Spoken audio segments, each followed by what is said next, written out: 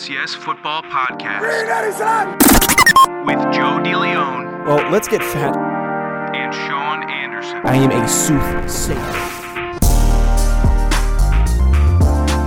Welcome in, folks, to the third episode this week of the Believe in FCS Football Podcast. I am Joe DeLeon, former long snapper from the University of Rhode Island, joined by Jack Fitzpatrick today of JMU Sports News to talk a little bit about JMU, to say welcome to the family, but also it's perfect timing because everybody's freaking talking about JMU right now.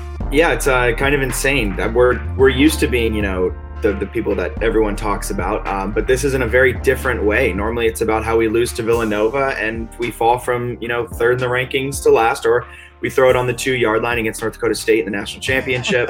But instead, this week it's all about Fun Belt. Here comes JMU to the Fun Belt. That's where I'm going. That's where I'm excited for.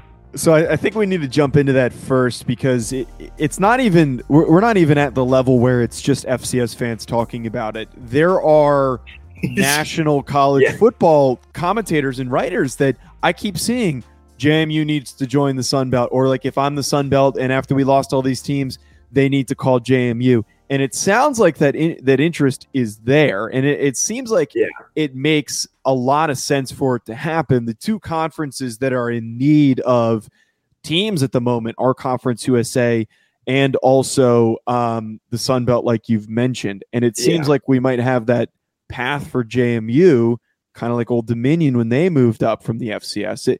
Do you think the Sun Belt is going to be the most likely destination?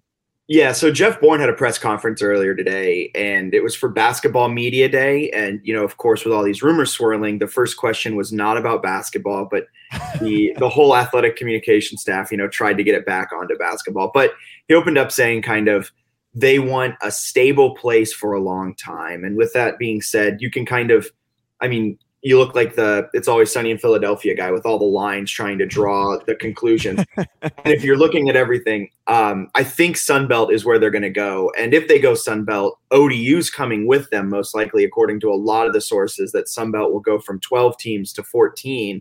They'll bring on JMU and ODU for that geography, for that fit, for that regional rivalry, which will then all put a death nail into the CUSA. Mm-hmm. But then on the other flip side, CUSA is trying to court Liberty and JMU to join.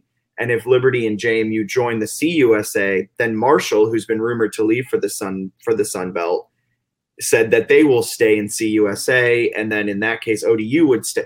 It's all a crazy, crazy thing. But if you're talking stability, if you're talking long-term, Sun Belt looks like it's the place. They have Coastal, they have App State. If all this happens, they then have Marshall, and then you have ODU and JMU, and ODU is not the best program. We all know that. But, they have the resources. JMU has the resources. And you would assume that then that northeast, whatever division that they would then separate into would be probably a pretty good division in the Sun Belt. Yeah, and I think out of any team, JMU definitely makes the most sense to move up. And I always get asked that question. People always want Sean and I to talk about it on the podcast. I don't even think you really need to look further than James Madison, because the way that they have progressed their program in the last decade has kind of pointed all signs to doing that. I remember the 2 times I played at James Madison, it was like stepping into locker rooms and a stadium similar to Central Michigan and Ohio. That is a really quality program that they've built, and that's usually what you need. The backing, the financial backing. You also need certain stadium sizes to compete at that level. So it seems like JMU, it makes a ton of sense. It's just a matter of, like you said, what's the most stable. And Conference USA, that does not look like the most stable. No, it's a dumpster fire. I mean, they lost Charlotte, UAB, FAU, I think. So, 6 teams or something like that to the American, and now the American is just CUSA rebranded. But like you were saying, JMU's been pumping money into their athletics program. I think they're top 75 in terms of spending on athletics across all of Division I. And I believe even right now they would top the Sun Belt. They spend about $60 million a year on athletics. So or their revenue is like $54 million. So you would assume that they're probably also spending around that amount of money. So it's insane. They're ready. They should be going up. And if they don't go up, they need to really look at their budget and cut some things and kind of have that reckoning with themselves. If they're not going FBS and they're staying in the CAA, think there needs to be some reckoning with that budget. But all signs point to them jumping. It'll be disappointing to see them leave because it's been nice having a dominant team in the CAA, but I'm sure that there will always be that one squad that will fill in behind them, as we've kind of seen with the Yankee/CAA conference. But talking on the Sun Belt, though, before we get into discussing a little bit of the current JMU roster, how do you think that they would compete in that Sun Belt Conference? Because there's a lot of really good football teams, but JMU kind of fits the regionality of, more Southern, going to be playing some of those Carolina schools, App State, as you mentioned, Coastal Carolina, as you mentioned. I feel like they could be pretty competitive, maybe not right off the bat, but maybe within a few years of making that transition. I agree 100%. You include that they're going to add a bunch of scholarships. So then you're competing in a few years. You can recruit more players, better players. You're recruiting to an FBS school. So you're competing on the likes of Virginia Tech, UVA, who they were they weren't winning every single recruiting battle with them, but they win a fair share for an FCS school that's going up against Virginia Tech. But like you said, there's App State, Coastal, and then with everything going through, then it looks like Marshall will be there. ODU will be in the same place as them, Georgia State and Georgia Southern. And Coastal's just lost App State last night, but both Coastal and App State are good programs on the rise. But I think JMU can compete. They're probably not winning the Sun Belt for the next 2, 3, 4 years, but they're definitely in the discussion. They might be bowl eligible. They might be able to, what's it called? Not compete for a bowl, but qualify. Yes. I was just going to say, yeah. I'm stuck in FCS world. I'm just used to playoffs. But if they can qualify for it, they'll probably be able to qualify for a bowl in 2 years or something very quickly. Yeah, I think that's certainly possible. It's a competitive conference, which I think fits with what JMU is trying to get. They're not going to get that invite, obviously, from an American-type conference. Definitely nothing outside of the Group of Five. But the Sun Belt, I think it fits. Here's a hot take. I think the Sun Belt right now is better than what the American has become. I agree. The American just took on. They lost UCF, Houston, Cincy. Their marquee names, their marquee brands. They're going to lose their ESPN deal, and then all of a sudden you're bringing on. No offense to the teams, the 6 teams they brought on. They have the potential. They have the backing. But Charlotte football doesn't move the needle. UAB football didn't have a program 4 years ago, but granted they've won the CUSA now 3 years in a row. But I don't know. I think the Sun Belt's better than the American as of potential moves. Yeah, and you have to also consider here that the Sun Belt's a lot more competitive. We had that game last night, which was a last-second, really exciting game. They've got the whole Wednesday night thing going on, so people were tuning into that game because it was exciting to watch, and it was between 2 really strong former FCS programs. And the people that are fans of those programs are obsessed with those football programs. I think all those things definitely makes it better than the American. The American has just been this fake Big East that has just been cycled in and out. It's always going to be the conference that people move to and then move out of. It's just going to be the case. Yeah. Cincinnati moved into it, and now they're going to be a Big 12. I don't even remember. I can't even keep up with all of it, but they're moving to the Big 12. Yeah. So they're going to be So, all that stuff. So SMU is their best team, followed by Mike Houston-led ECU Pirates. Come on. And Tulsa was good for a year. You got Mike Houston, former JMU coach at ECU, who hasn't really done a damn thing, but that's a separate issue. That's a completely different podcast. We can get into the Mike Houston stuff. I will say I can't wait to see if it ends up happening. Actually, it's going to happen. JMU outperforming Eastern Carolina, and then Mike Houston's going to be saying to himself, "Man, why the hell did I leave if this was going to happen?" He might not even have a job by the time JMU gets to the Sun Belt. If we're being honest. Yeah, that's quite possible. I've only heard negative things, if I'm being completely honest, from current players there. So we'll save that up for another day. But I want to get into talking about this current roster. Before I do, though, folks, I just want to really quickly tell you about BetOnline. BetOnline remains your number one spot for all of your basketball and football action this season. Head to their new updated desktop or mobile website to sign up today and receive your 50% welcome bonus on your first deposit. Just use our promo code BELIEVE50 to receive your bonus from basketball, football, baseball, postseason, NHL, boxing, and UFC right now. right to your favorite Vegas casino games. Don't wait to take advantage of all of the amazing offers available for you in the 2020 season. BetOnline is the fastest and easiest way to bet on all of your favorite sports. BetOnline, where the game starts. All right, so Jack, I want to discuss this current team because it was very newsy that JMU lost to Villanova in the fashion that they did, a team that I think has always been deemed untouchable. But we're at this crossroads here at the beginning of or midway through the FCS season, rather, where these teams at the top are completely beating up on each other, and it's not really like there's a clear-cut number one. We're going to be having this debate until we're in Frisco.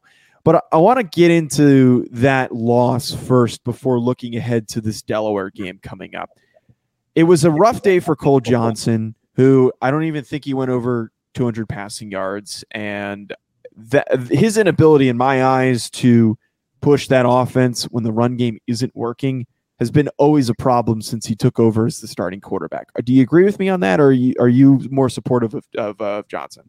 Well, my support of Johnson has gone up and down, and it's in the up stage right now. But when he took over, I was excited for him. But even before he took over, he led JMU. I think it was against Villanova back in 2016 when they went to the national championship. Ryan Shore breaks his collarbone.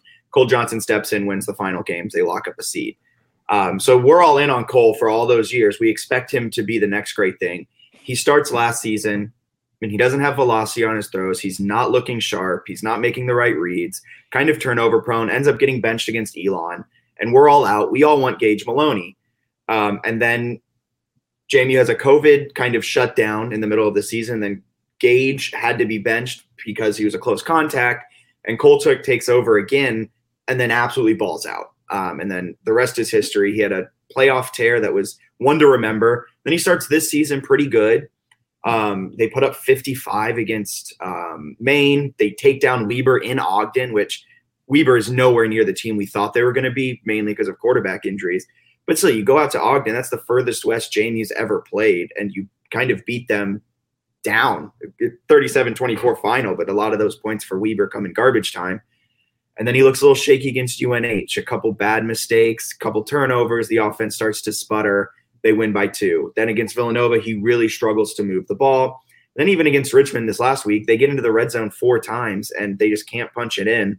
And he gets sacked a few times on the goal line. So kind of on the downswing of Cole's support.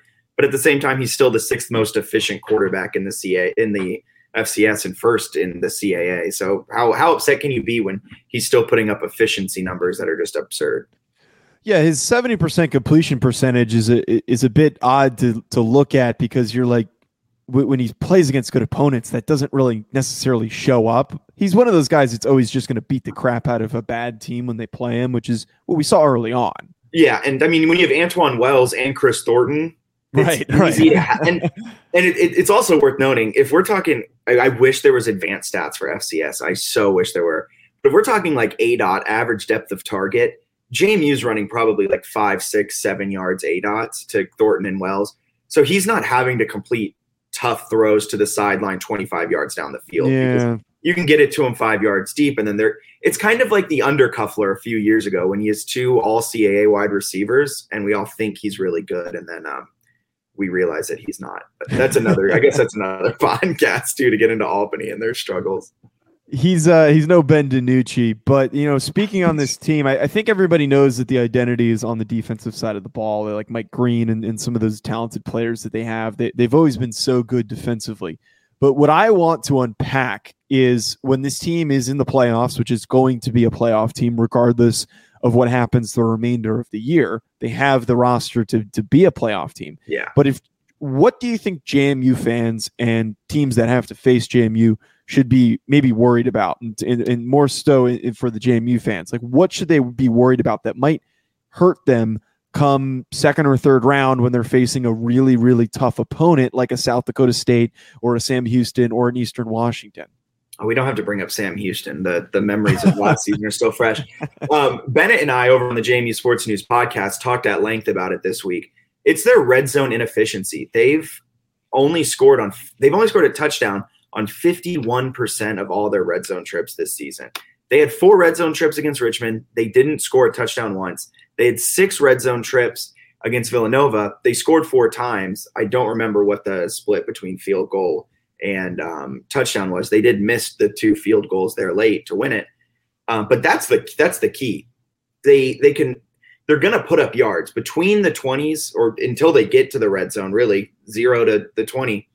They're going to put up yards. But then when they get into the red zone, can they convert it into 6, 7 points rather than 3 every time? Because when you're facing a CAA schools who don't have quarterbacks, I mean, Joe Mancuso's out, Nolan Henderson's out next week.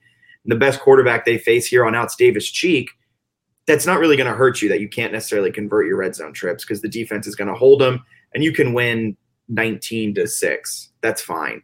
But when you're playing South Dakota State, when you're playing Eastern Washington, when you're playing Sam Houston, which who knows if they might actually get until the semis because of the way the FCS playoffs are set up. Mm-hmm. But that's going to be the problem. You can't rely solely on defense and you can't rely solely on the run game because there's going to be times when you need to convert in the red zone.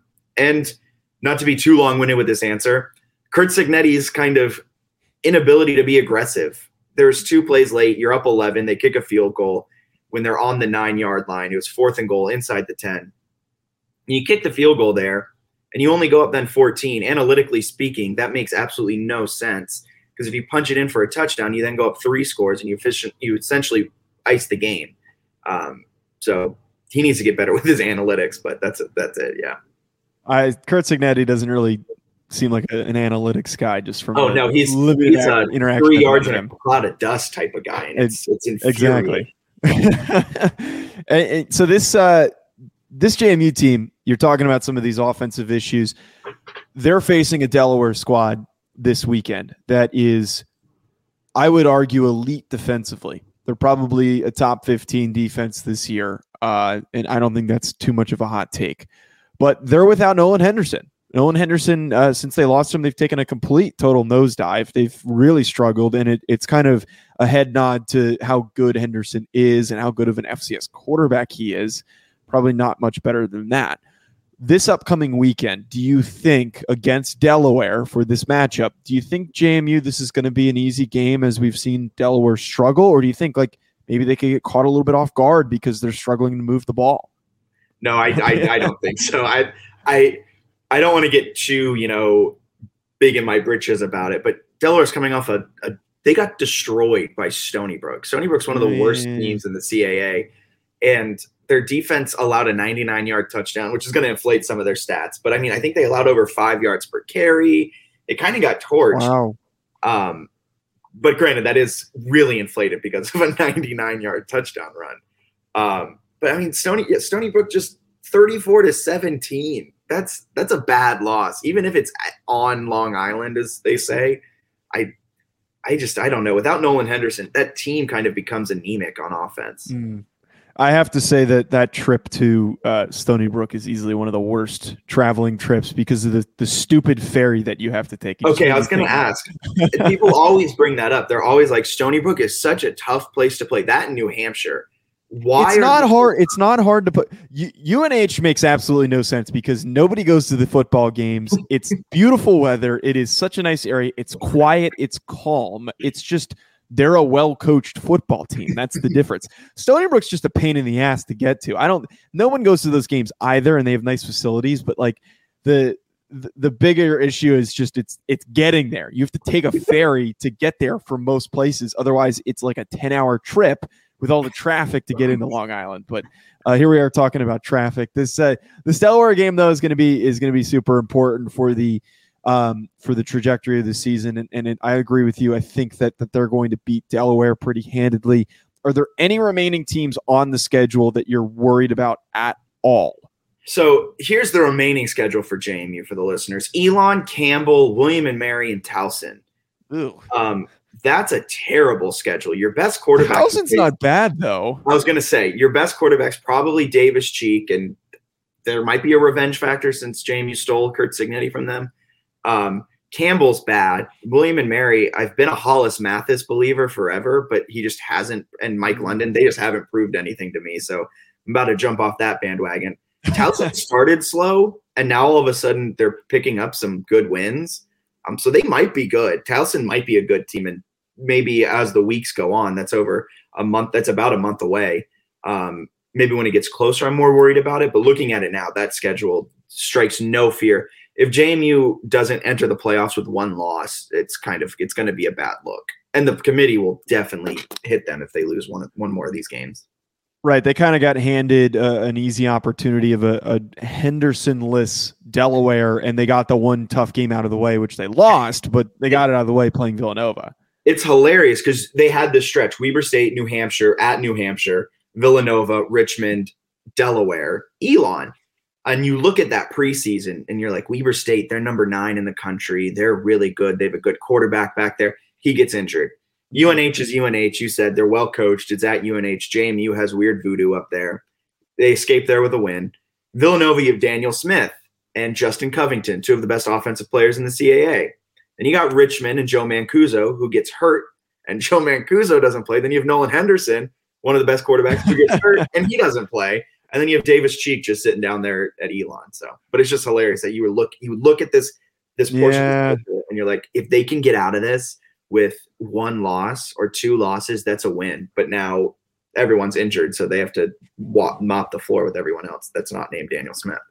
Yeah, everyone, I think JMU fans specifically and people who observe the CAA are so used to seeing an undefeated JMU team. So it's kind of like one of those things where when they lose a game, it's like, oh, the season's over. It's done. They're out. But the one-loss team is still good enough to make it to the playoff. Especially with the way the top of the FCS is beating up on itself, like you said. Right. They're still very much in play for a top 4 seed, and if not a seed. Like, they're going to be fine. Right. At the end of the day, Villanova might lose one more. Sam Houston probably won't lose because they're in the Southland and they just beat up on everyone. They're not playing anybody too difficult. But Eastern Washington might drop one. North Dakota State, don't they take on South Dakota State this week? They might drop that one. That's 2 weeks from now. So they might even drop that one. Like, you just look at it, and everyone can lose 1 or 2 more games. And then JMU, not that I'm a homer, they shouldn't lose another game. Right. I really strongly believe Villanova is going to win the CAA just because of the one win that they needed. That was all they needed, was to beat JMU. But plenty of opportunities for JMU to still get back into it. Jack, thank you so much for taking the time to hop on. Where can people find you if they don't already follow and subscribe already? Yeah, thank you for having me on. It was a blast. Anytime I can talk JMU and FCS football, I will jump at the opportunity. Which might not be for very long. In a couple of months, you might be talking with the big boys, the FBS guys. Yeah, soon we'll go to the Believe in FBS football, Believe in Sunbelt football instead. And you can find me and JMU Sports News at JMU Sports News. We also have a website, jmusportsnews.com, and you can follow my weird football takes at FITZ all the way. So. All right, thanks, Jack. Folks, make sure you check out all that stuff. And if you're rooting for the Dukes this weekend, make sure you give them a follow. Talk to you soon. Enjoy the rest of your week.